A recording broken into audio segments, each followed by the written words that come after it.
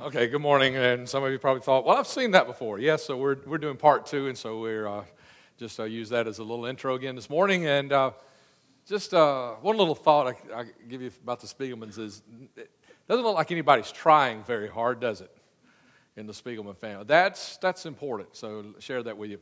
Let me say just a couple of things. We'll have a word of prayer and get into part two on the family, Extreme Makeover Life Edition. Last week we talked about, and first of all, we started with the foundation a few weeks back. And then last week we talked about some foundational things as well. And the foundation is Jesus Christ. And everything in a Christian's life starts with a relationship with Jesus Christ. No other place. There's not another foundation for you. That's the foundation. But there are some foundational principles about building a great family. We talked about last week the very most important position, place, and thing that a great Christian family's got to have has got to be that spiritual head of household. We talked about that last week, how that's normally the man. That's the husband, the father in the family. And sometimes the husband, he's the Christian father is not there, either because the dad is totally absent or because he's not a Christian or he's not living by Christian principles. When that happens, then mom has to step in. The wife has to step in. And when she's not a Christian or she's not there in her right in that place, then sometimes the kids have to step in as well. Like if you're 16 years old and you come to church all the time and you're trying to live for God, but your parents aren't Christian, you're probably the spiritual head of the household. But let me throw one more in. We talked about those last week. Let me throw one more in for you today. And that is sometimes that there has to be an extended family member who has to step in, like the grandparents, or an aunt, or an uncle, or sometimes an older cousin has to step in. Because if they don't, if there's someone not there, then you don't have that spiritual covering. Nobody's praying and pleading the blood of Jesus for the family. Nobody is giving that good Christian spiritual direction and instruction that needs to be given. Those things aren't happening, so somebody has to step in. And I got to say this, we're going to have a word of prayer and get to the message, but I got to say this just before I do, because there's this attitude in our society today about grandparents. Okay, now I am a grandparent now. I have a 3-year-old granddaughter and in a few days an 11-month-old grandson. He'll be 11 months old. So I am a grandfather. So listen, I think I can speak somewhat intelligently about this, but I know exactly what everybody's saying. Like, that it's our job to spoil them and love them and do all we want, and then when we're tired of them at the end of the day, take them back home to mom and dad and let mom fix what we spoiled all day long. I mean, and you know what? I'll nod and smile and wink at you a little bit and say, yeah, that's really fun. But I need somebody to show me that in Scripture where that's my place as a grandparent. I need somebody to show me that in Scripture, that's really what God intends me to do as a grandfather, is to, feed them all the cotton candy and candied apples and everything I can find for them and spoil them and make them love me so much and then send them back to mom and dad, let mom be the heavy and dad be the heavy and all that. Somebody show me that in Scripture. That's not God's plan for the family. That we're supposed to be supporting and helping create that. And sometimes we have to step in. Sometimes we have to step in. And as a Christian grandfather, let me tell you, I don't take that position like for Bradley, my son-in-law, who's over, the dad from his family, my 2 grandkids. I don't take his position, but I see my position as being another covering over his covering. And I'm praying and pleading the blood of Jesus as grandfather, just like he is. I'm praying he does and praying for them to be successful. And that is our place. And all these places have to fit together. We've got to have that spiritual head of household, or we're missing all these important pieces. But today I want to talk about, let's fill in the rest of this. Let's fill in the rest of what this family is supposed to look like. And so today, I'll share it with you this way. Extreme Makeover. One of the things they do is, they interview lots of people around. They ask, even before they make the decision to help this family, give this family a new house, they're asking the friend's family, about the things. And they're also trying to find out what the needs are in the family. A lot of times there's a handicapped person in the family, and so they have to take care of that. Or there's some other kind of need, a physical need like that. Or sometimes it's a single mom with a lot of kids, and she doesn't need to work outside the home, but she's got a craft or something that she does to raise money. And so they'll actually build her a little. I've even seen them build a little shop there that she could actually work out of and sell her stuff out of and set her up, on the internet and everything. And they do those kinds of. So they're looking at needs and supplying those needs. And so today, this is what we're going to talk about, and finishing out this sermon and this sermon series on having a great life and God giving us a great life, an extreme makeover for our lives, and having great families. We're going to look at needs, and we're going to look at responsibilities. Now, those are two words I know that nobody really likes. We don't want to have to think about anybody else's needs, and we don't want to think about our responsibilities. But if you're going to have a great life, you're going to have to look at those two things. And if you're going to have a great life, you're going to need two things. And we talked about those two things last week. Two of the most influential things, the two most influential things on this planet are the church and the home. And if you're going to have a great life, you need a great church and you need a great home. And I told you three things that those two things have in common last week. Let me give you one more to add to it. Here's the fourth thing that those two things have in common.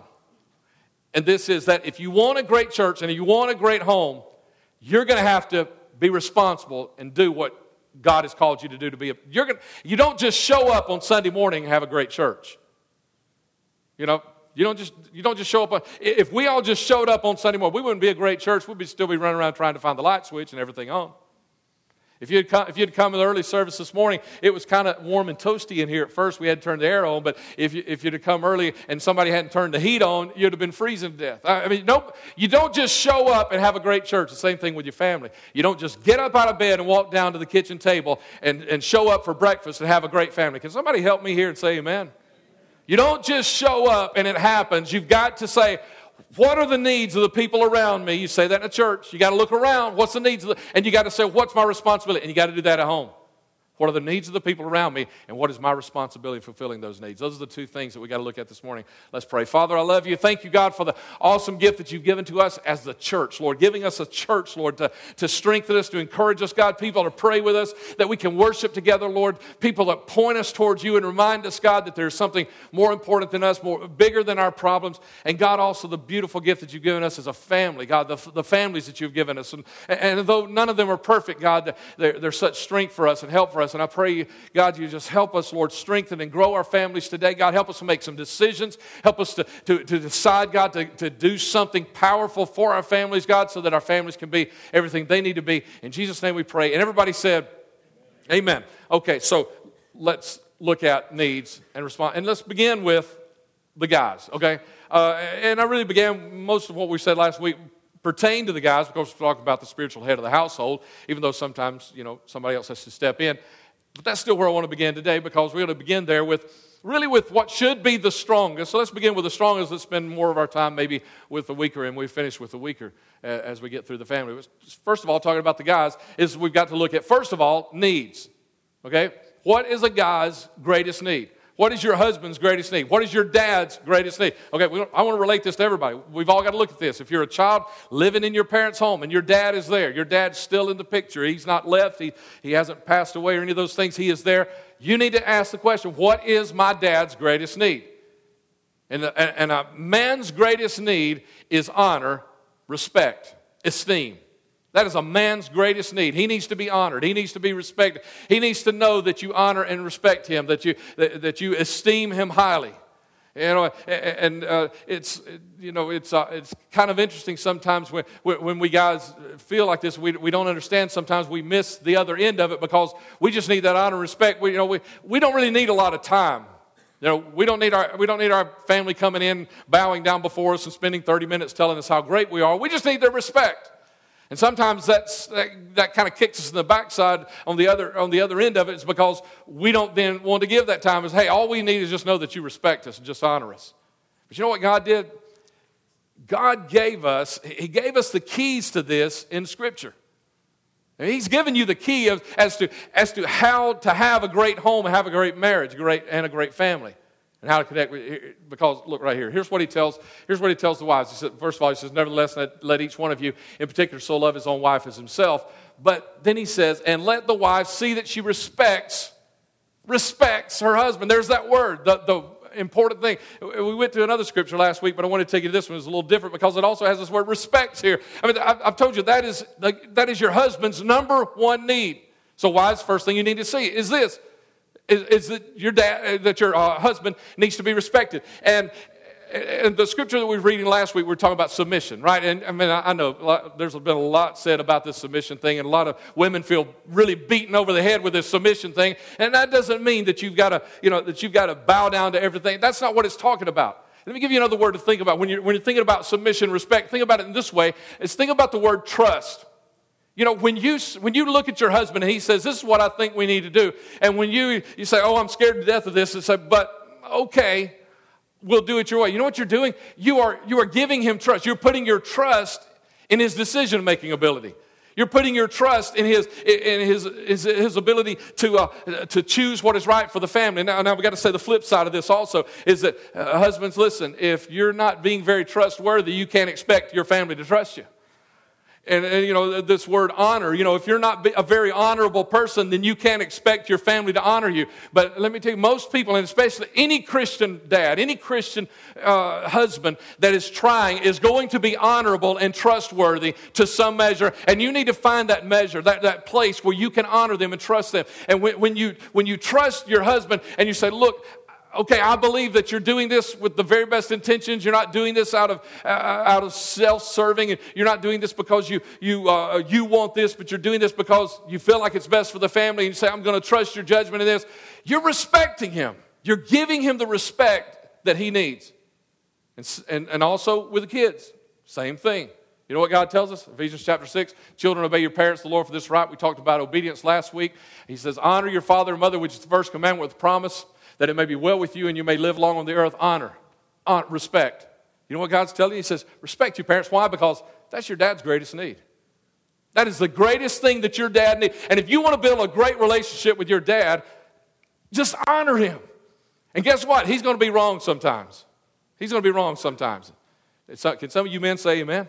We're going to mess up sometimes, right? We're not going to get it right every single time. But I was thinking yesterday in our small group that Gary leads on Saturday morning. He was talking about the rules and the regulations on like a football team and how you break the rules, you get out of line. I mean, it's talking to so many things that and incidentally, I just tell you that one of my measures of feeling like I've done a good job is when I hear people tell me they got four or five extra ideas out of what I just said. And Gary, I got a bunch yesterday, so you did a good job yesterday. And one of those was talking about sometimes there'll be that rogue that rogue player, that rebel, that guy that says I don't think the coach has got the right idea about our defense. I think instead of running this defense, we ought to run this defense.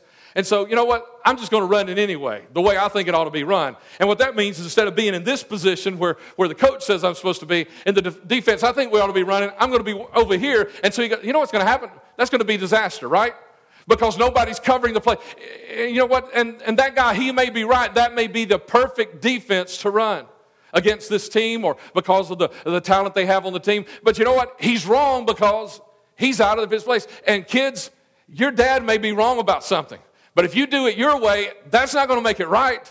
And that's not going to make it healthy. That's not going to make it strong. That's not going to make your relationship with him better. The only way that your family is going to work is for you to all be together. And even when your dad's a little bit wrong, just honor him with it. Say, okay, Dad, we're going to try it your way. And then resist the urge. Somebody say amen. Resist the urge to say, I told you so later when it falls apart, okay?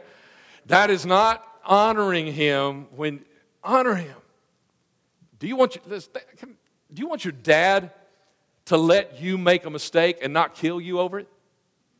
Then you got to give him that permission as well. Allow your dad to be wrong and honor him in being wrong.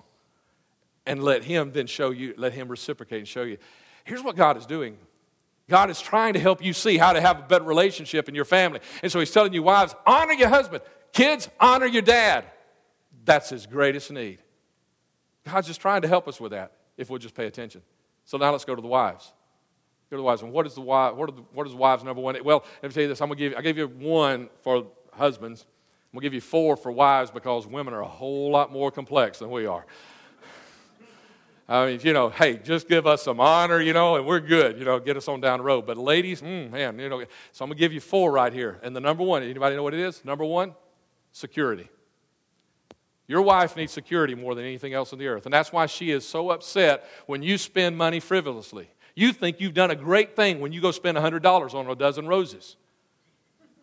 And she's thinking about what y'all can't buy that week because you spent $100 on it. Have you ever brought her home something like that and you wonder, why isn't she grateful for it? It's because that's not her number one need. Her number one need is security. And when you might think that you've invested in Rose. She thinks you've blown money in Rose. Those roses are going to be dead in about 3 days. She needs security. And not just in financial matters. She needs security in her relationship with you. She needs security in every single area of her life. And I got a friend that he said, I married my wife 30 years ago. When I married her, I told her I loved her. And if anything changed, I'd let her know. Nope. That doesn't work, guys. She needs to know. She needs to be secure in your love for her today. And ladies, don't get upset with us. I know we guys, we get our pot bellies, our receding hairlines, and all those other things as well. But guys, listen to me. If you've been married 20 years, 30 years, 40, whatever it is, if you've been married 5 years, no matter whatever changes have happened, she needs to know that with wrinkles, the extra pounds, all those gray hairs that she keeps trying to hide, she needs to know that you still love her today as much as you did the day you said I do. She needs to be secure in that love. She needs to know that you didn't love her just because of the way she looked that day, because now she looks different, and there are some other young ladies that look like she looked back then. She needs to know that's not what you married her for. And when she sees you, listen, when she sees you catching a glimpse of something else, hey, you can get in trouble by accident. Let me tell you, you can get in trouble by accident. So what you got to do is you got to say, God, you help me put blinders on my, and don't let me look at a $5 bill laying over there and let my wife think I'm looking at something else that's under some lady's feet over there. God, you got to help me with some of that. They need security, and that's why God said this. This is our scripture from last week. Husbands, love your wives just as Christ also loved the church and gave himself for her. He gave himself. He didn't loan her 30 minutes. He didn't buy her a dozen roses. Jesus Christ gave himself for his church. Every single, it's a sacrifice. And guys, listen, let me just tell you that if you're this one of those manipulators that look, I'll tell my wife this is the best thing for us so that I can get this other thing that's really my thing, that's not sacrificing. You got to put yourself in a place of saying, this is what is best for my life. And let me tell you how to put yourself in that place and make yourself trustworthy, make yourself respectable, and make yourself honorable where your wife wants to bring this honor to you right here. It's in this sacrifice thing.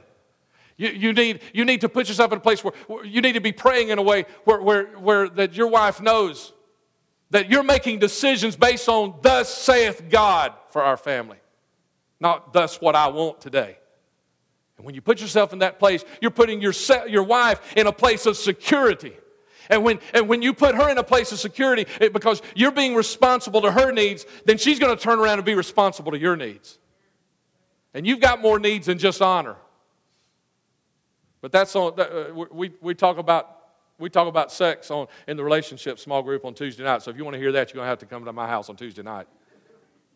But if you want to receive what you need from God, from your wife, then you're going to have to give her what she needs from you. And it's a whole lot more complex, guys. Because first of all, she needs security. But then she also needs affection. She needs open communication, and she needs leadership. Affection. You know what affection is? Let me tell you how wives measure affection. They measure it in the commodity of time. It's not in money. It's not in any of those. It is in time. You cannot show affection kissing her on the cheek on your way out the door. That's not affection. Affection is time. Affection is spending some time there. Leads real well right in here to open communication. Now, I've heard this for years. Every human being speaks 30,000 words in a day. And the problem is, especially for you guys who work outside the home and your wife doesn't work outside the home, when you come home from work, you've spoken your 30,000 and she's just getting started on hers. Right? And so what do? You say, look, wait a minute, I'm tired of talking, I've heard it. That's our automatic response, isn't it? But she needs open communication. And whether she works outside the home or not, she still needs open communication with you. She's talked to the kids. She's talked to the teachers. She's talked to her boss if she's working. She's talked to all these people. She needs open communication with you. And you know what? This is really easy, guys, because she doesn't really have, a lot of times she doesn't really have to have a whole lot of talk back. She just needs somebody to talk to. And a lot of times all you got to do is you just got to sit and listen. And you can just sit and listen. Imagine, you can have a greater marriage just by sitting down, shutting up, and opening your ears. God made it so easy on us, guys. Men, women, He made it so easy on us that we can easily give. I mean, honestly, they like to talk, and we'd rather not. We'd rather just listen. And God made it easy on us. And the leadership. That doesn't mean she doesn't have a clue. That doesn't mean she doesn't know where she's going or what she's doing. They need that spiritual leadership. Like I was saying just a few moments ago, she needs to know that you pray. How long has it been since she heard you pray? How long has it been? Can I tell you one of the things that has impacted my life at such an early age too? One of the things that impacted my life more than anything, I think, was hearing my mom pray. Now, my cousin said it differently. One day, somebody called when we were small, called his house and asked for his mom, and he said, she can't come to the phone right now. She's in her bedroom yelling at Jesus. And I remember my mom yelling at Jesus. But she wasn't angry at him. I could hear her through that bedroom door calling my name in prayer. Man, that has an impact on you. When you hear somebody who is at an altar and saying, God, I want you to wrap my son up and call your name and say, wrap him up in protection and plead the blood of Jesus over him. And God, don't let any influences ever, pull him away from you, God. And call him to something to do for you. All those kinds of things. What an impact that has. And husbands, you need to hear that. What an impact that would have. Your wife needs to hear you pray. That's one of the reasons you need to pray together.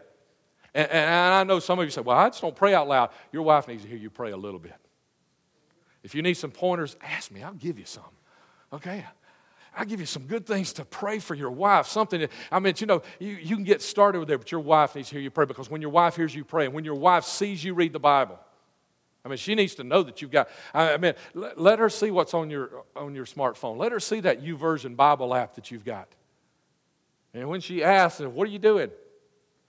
I hope every once in a while it's not playing, Angry Birds. I hope every once in a while I'm reading the Bible. She needs to know. And when she knows that, when she knows that you're seeking God in prayer and you're calling her name out and you're digging into the Word, you know what? It'll be a whole lot easier for her to honor and respect you. Then let's move to the kids. Didn't want to leave you out, kids. Let's talk about what your needs are, right? And let's go back to Scripture, Ephesians again.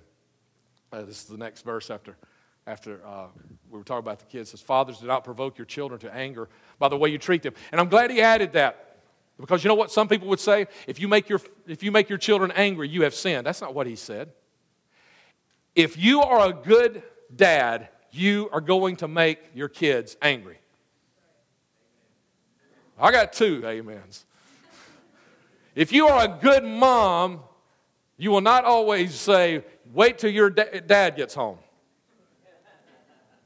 If you are a good parent, you're going to make your child angry from time to time, because you're going to tell them, no, you cannot do whatever it is that is in your heart to do today.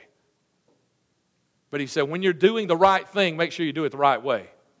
Don't provoke them to anger by the way you treat them. Treat them the right way, even when you have to instruct them, because that's what he says. Rather, bring them up with discipline and instruction that comes from the Lord.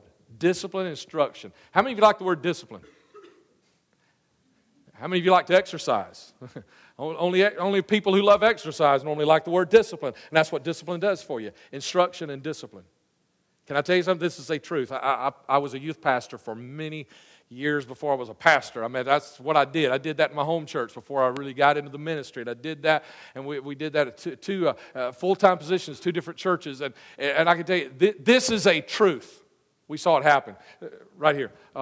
A major contributing factor to those kids who do not function at a highly spiritual or moral level is low expectations exhibited by adults in their lives.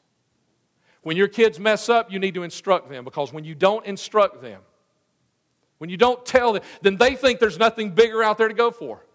When you don't tell them that here's the way you need to try and do this, then they don't know that there's a better way. You're telling them that the way they're doing it is fine. When you don't discipline them, when they mess up and you don't discipline, you say, well, it'll be all right.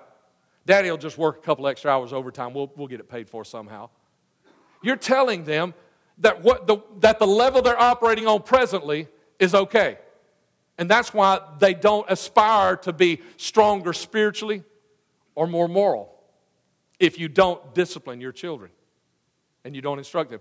And I can tell you this. I mean, this is what the experts say, but I can tell you this from experience. Because in the youth groups that I had as a youth pastor, you could look at the kids and tell which kids had parents who expected more out of them. You can. And you can see the ones that their parents don't care. Just stay out of my hair. I don't care. You can tell. Oh, yeah, I've heard some of. Well, I haven't heard any of you yet. But I've heard parents say, "Oh, I don't think he's going to be too smart. He'll never make it into college." Don't tell him that. You're supposed to be giving him instructions. It is your job. Listen, the college is not the end-all, end-all, but it is your job.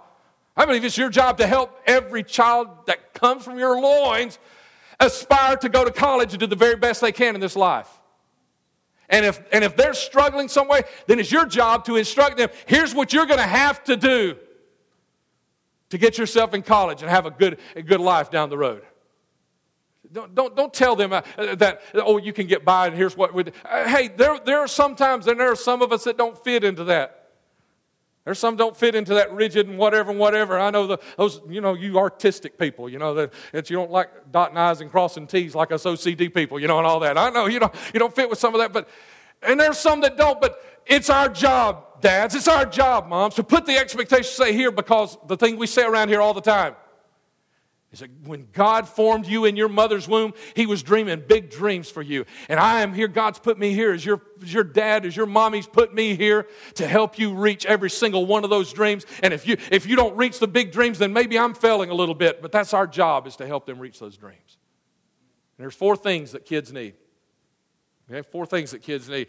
And that doesn't mean that they're as complex as women, but kids are a struggle sometimes. First of all, they need consistency. How can they follow a model that changes all the time? How can they know how they're supposed to live their life when Monday is not the same as Sunday? They need to know from you, their Christian dad and their Christian mom, that we don't serve God for an hour and 15 minutes on Sunday morning. We serve God 24/7. Prayer is not something that's only important when Britton or JC or the staff member or Jamie is doing it. Worshiping God is not just important when Jamie's up here with a praise team and we're all standing together. And serving God is not important just right now in this hour and 15 minutes, but these things are important 24 hours a day, 7 days a week. They cannot follow a model that isn't consistent. They don't know what to do tomorrow. You change the rules tomorrow and they won't know what to do the next day. But when you show them that consistency, and they know, and part of this is proper behavior. When they know if they do this, they're going to get this, whether they do it today, tomorrow, or the next day, then they're going to be more likely to do this. But when they know that there are some days they can get away with it, or when they see you model that there are some days you try to get away with not being the Christian mom or dad that you're supposed to be.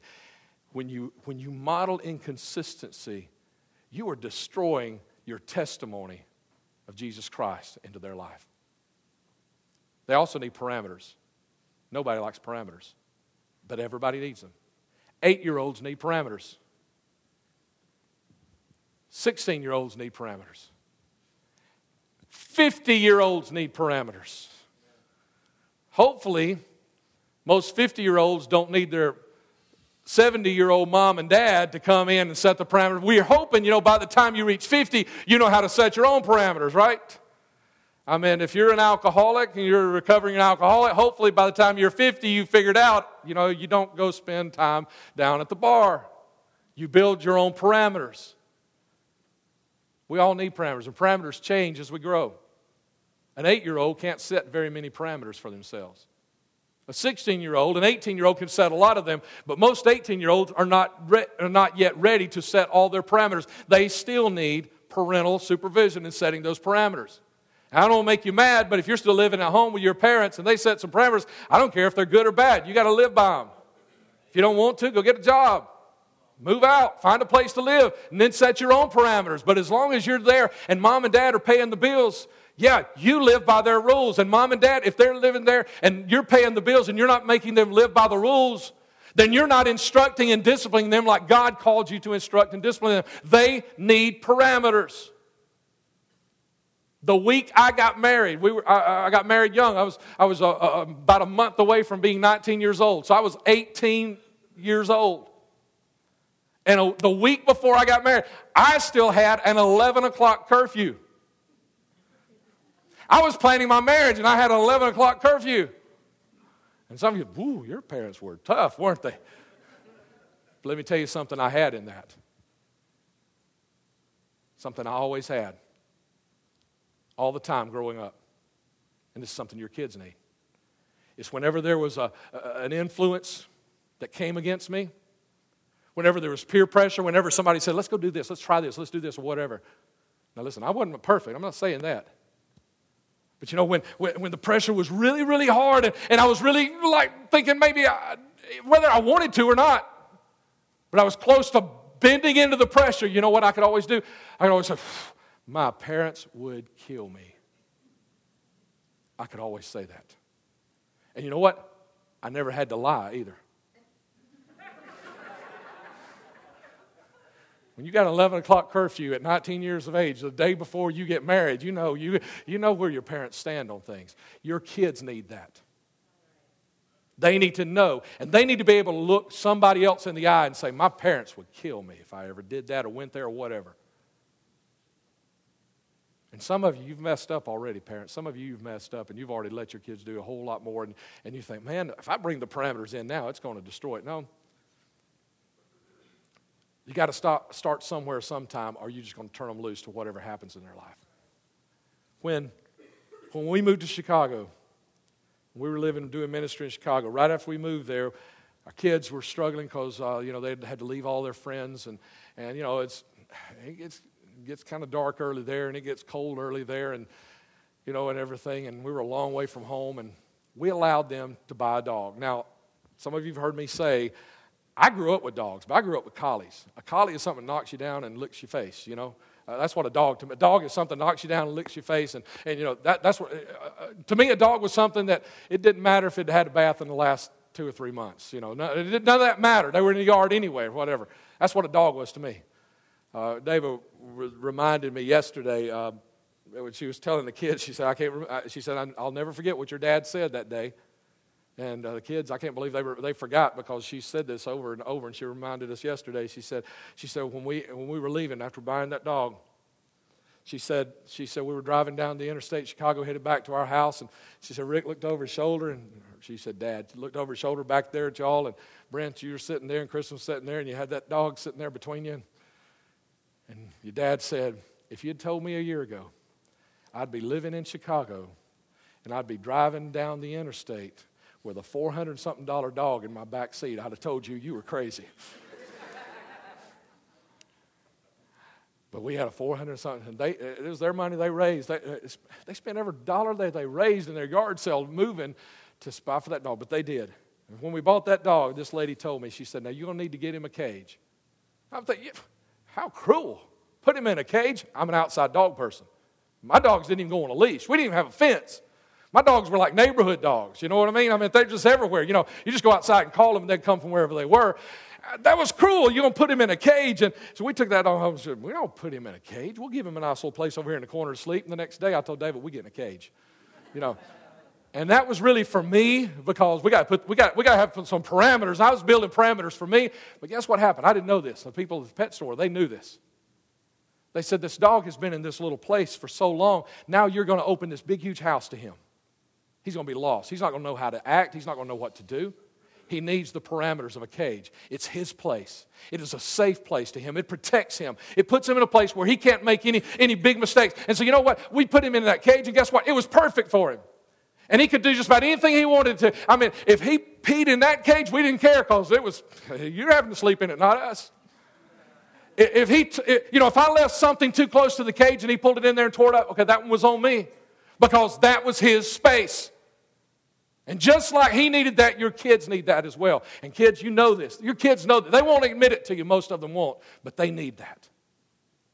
because you're turning them loose into a big old huge world. You need to put them back in a place of parameters. And even if you've already done it and they've already been out there too much, today's the best day to say, we need to have a meeting. Let's talk tonight. And let's build some parameters, because I want you to be in heaven with me one day. I gotta hurry. Your time. Again, they need cherishing just like your wife does. And there's this lie out there that a lot of people are believing today, and I want to dispel it for you in case you believe it, that you can make up for the lack of quantity time with your kids by having quality time with them. You cannot do it. You cannot have a great Saturday afternoon this next week to make up for all the time you didn't spend with them. Won't happen. Because you know what? While you're spending all your time, you're thinking, okay, I'm going to have this great, awesome moment with my kids so that they will remember. You know what? They're not just remembering that moment. They're also remembering when you're playing Angry Birds instead of having time to read them a book. Or when, and listen, here's mine. I got to really be careful on Saturday afternoons in the fall. I have to really watch myself. If I'm not careful, Brooklyn comes running in, she wants to do something, I'm like, okay, this ball game will be over in just a minute, honey. Me too. That's what she will remember. She'll remember the excitement, but she's also going to remember when I said, I don't have time for you, honey. Oh, I didn't say that. Yeah, that is exactly what you said. And you will not make up for it with quality by the lack of quantity. You can't do it. Or you can't make it up through that. And lastly is unconditional love. They need instruction. They need discipline. And then they need you to love them anyway. And let me tell you a good tool here too, dads, moms. You need to look for your next opportunity to say, I'm sorry. You think, what? Yeah, that is a great tool. Here's a great tool for you. Because when you apologize to your child and you say, I'm sorry, you know what? You're teaching them something about how this whole thing works. And you see, sometimes when you come down on your child and you have to discipline, if you're not careful, they'll get the wrong messages. This doesn't compute. This doesn't compute. How can they love me and discipline me? When you tell them you're sorry and they say, that's okay, Dad, that's okay, Mom, and they give you a hug, they begin to understand how this really works. And that if you can be wrong and say, I'm sorry, and they still love you, that will teach them that they can be wrong and you discipline them, but you still love them. You need to find. I pray if you've not said I'm sorry to your kids in the last 2 weeks, God give you the opportunity this week. Yeah, I just pray for you to mess up. You're going to mess up. But find an opportunity to be real, to be human to them. Would you stand? I want everybody to come to the front. And if your family's with you today, please gather with your family. Because I want us to all pray with our families today. Okay? Come on.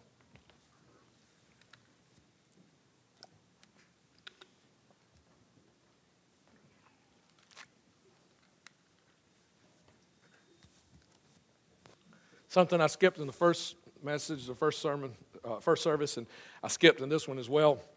Let me just go ahead and say this to you kids. Some of you kids don't have Christian parents. Step on as close as you can. We got people still in the aisles trying to get this way. Some of you kids don't have Christian parents. For those of you who have Christian parents, listen, if your parents aren't Christian, you can still honor them. You can still honor them. But if you've got Christian parents, let me tell you something. You are blessed to have Christian parents. And you should be beside yourself, ecstatic, and just honored to honor them for following God and trying to help you follow Him. I skipped that. I just want to bring it back to you. So let me tell you about one thing I want to do. I got about 5 more points I want to preach to you. I'm going to do it this week, okay? And I put them, kind of pull them together in a Christian Parents Creed. And so this week I started thinking, well, hey, give me your email address, but listen, I'll miss somebody. Here, make sure you're following me on Facebook or Twitter, so you will get this. So you'll get the update that, hey, because I probably will do it through the blog, and I'll give you an update when I do this, because there are about 5 more things here on families, and specifically on the parents. A Christian Parents Creed. I put them together in this. But I want to blog them this week, and so make sure you're following me on Facebook or Twitter so you'll get these, okay? Let me paraphrase the words of Christ in Matthew, where He talked about What would it profit a man if he were to gain the whole world and lose his soul? You remember when he said that? I mean, what does it matter? I mean, if you gain this whole world, you become the next Donald Trump, but you lose your soul for eternity. What would it profit you? Let me paraphrase that.